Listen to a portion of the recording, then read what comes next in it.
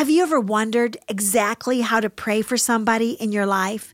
Well, I've got some news for you. The book of Ephesians includes a specific prayer, how to pray for the people in your lives. Now, during this teaching, we're going to ask that God would open the eyes of our hearts so that we can see our life situations the way God sees them.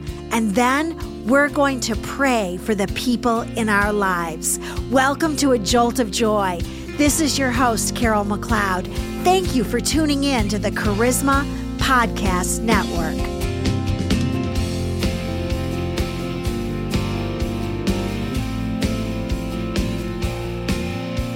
Hi, this is Carol McLeod, and welcome to Defiant Joy Radio. As always, it's my delight and joy to teach the Word of God to you. You know, I love teaching the Word of God. I would rather teach the Bible than eat or sleep or shop or even breathe. And as I prepare to teach the Bible, let me tell you what I do. I pray for Holy Spirit revelation and insight. You see, I want God's insight on the Scriptures and not my own. And then I study for hours and hours and hours and hours. And I love every hour that I spend studying the Word of God. And then I ask the Holy Spirit to show me what should stay in the teaching and what should go. I spend time on my knees listening to the voice of the Holy Spirit. And then I pray for all of you who are listening. I pray for you to receive a word from God. I pray for your lives and what concerns you. You know, I have some goals in teaching the Word of God, and my first goal is this: to teach the Word of God in a creative, interesting way that anyone can understand. My second goal is this: to help anyone who listens to fall in love with the Bible and with the Lord in a deeper, more intimate way. So let me just say this: pray for me as I pray for you. We're in this together with the Holy Spirit and with the Word of God. And we all make such a great team, don't we? Last time we ended by studying Ephesians 1:15. So let's pick up there with just a bit of review. Let me read to you Ephesians 1:15. For this reason, I too, having heard of the faith in the Lord Jesus, which exists among you, and your love for all the saints. In this verse, Paul begins a majestic prayer. And so if you want to know how to pray for somebody, you must pray Ephesians 1:15 through 23 over their lives. This is good stuff, and it's worth reviewing. Ephesians 1:16. I do not cease giving thanks for you while making mention of you in my prayers. So the first thing you should do when you pray for anybody is to give thanks. Thank the Lord for your spouse and for your children, for your parents, for your boss, for your neighbors. Don't ever start a prayer with a complaint. Always begin with praise. You know, praise is a real key to life in Christ, isn't it? Don't whine and complain in prayer about what you don't have.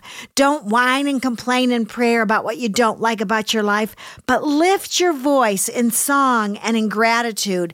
There's always something or someone for which you can be grateful. You know, Paul prays for the church of Ephesus by name. And this is a good reminder to you and me.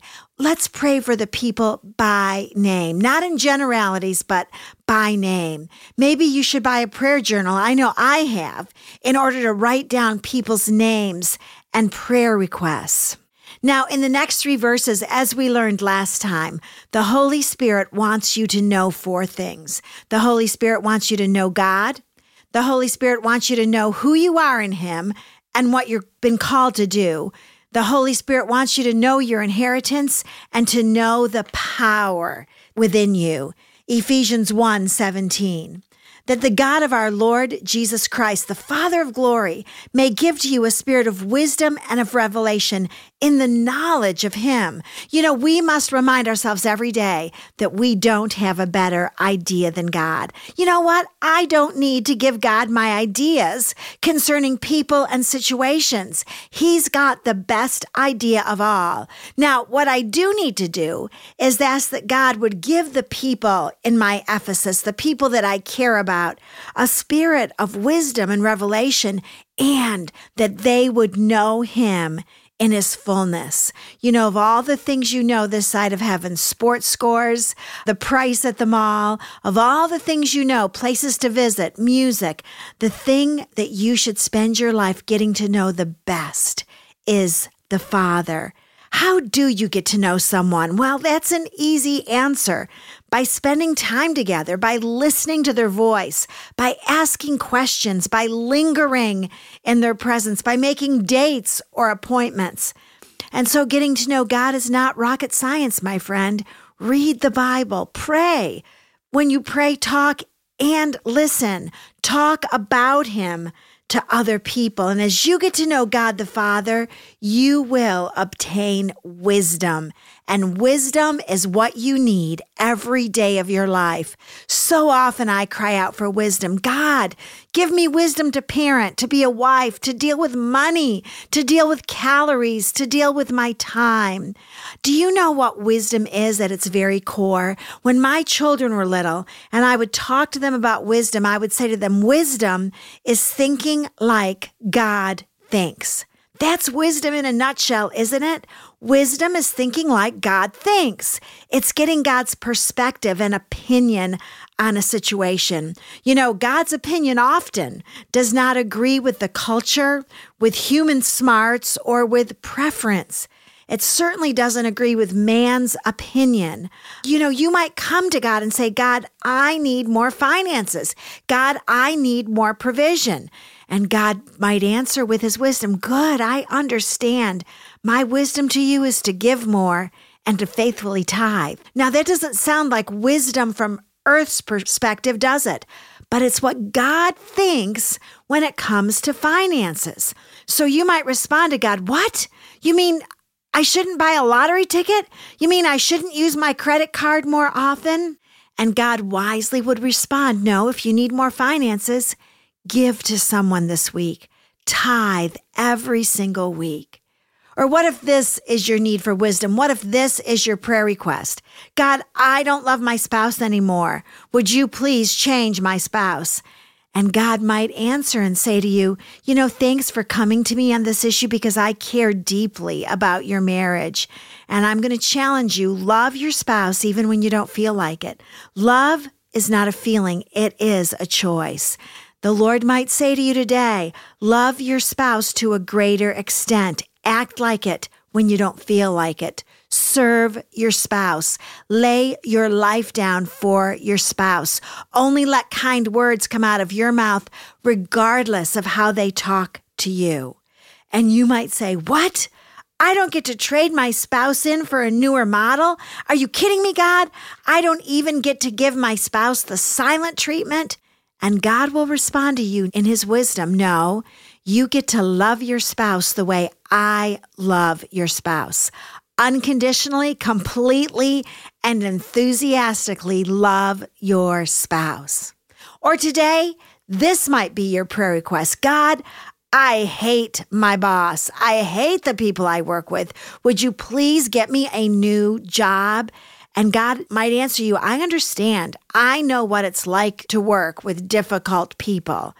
And God might say, you know what? I actually put you there strategically because I need you in this work situation. You're actually working for me and not for your difficult boss.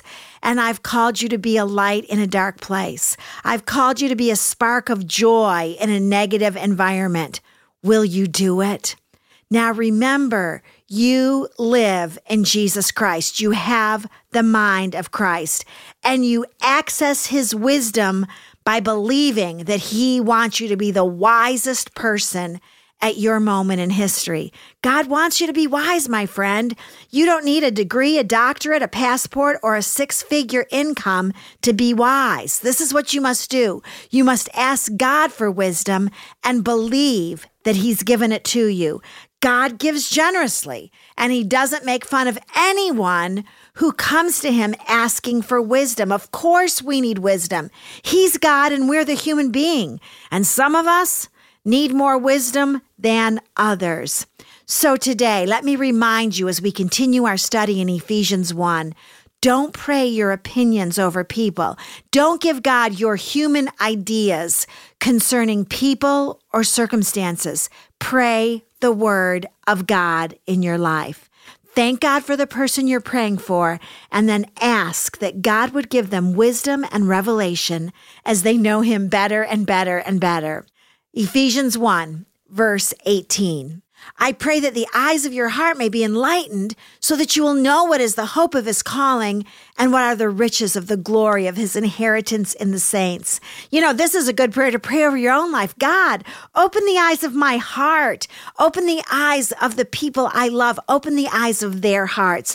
God, let me see this situation, this person, the way that you see it.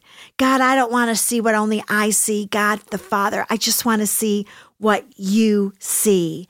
And then God says that you would know the hope of my calling. You need to know who you are in him and what you've been called to do. Following Christ is a hopeful call, my friend. You can look ahead and see the goodness of God in front of you. And then what's the next thing you must know? You must know your inheritance. You must know what your dad has for you. You know, generally an inheritance is released after death. But Jesus died on the cross. The death has taken place, and he has given you everything that belonged to him while he was on planet Earth. You have his power and his strength. You have the intimacy with God the Father. You have wisdom and his prayer life, and you have his abundance. He has bequeathed everything to you that belonged to him. Ephesians 1:19. And what is the surpassing greatness of his power toward us who believe? These are in accordance with the working of the strength of his might. You are powerful. Pray for the power and pray that those that you love would also receive his power today.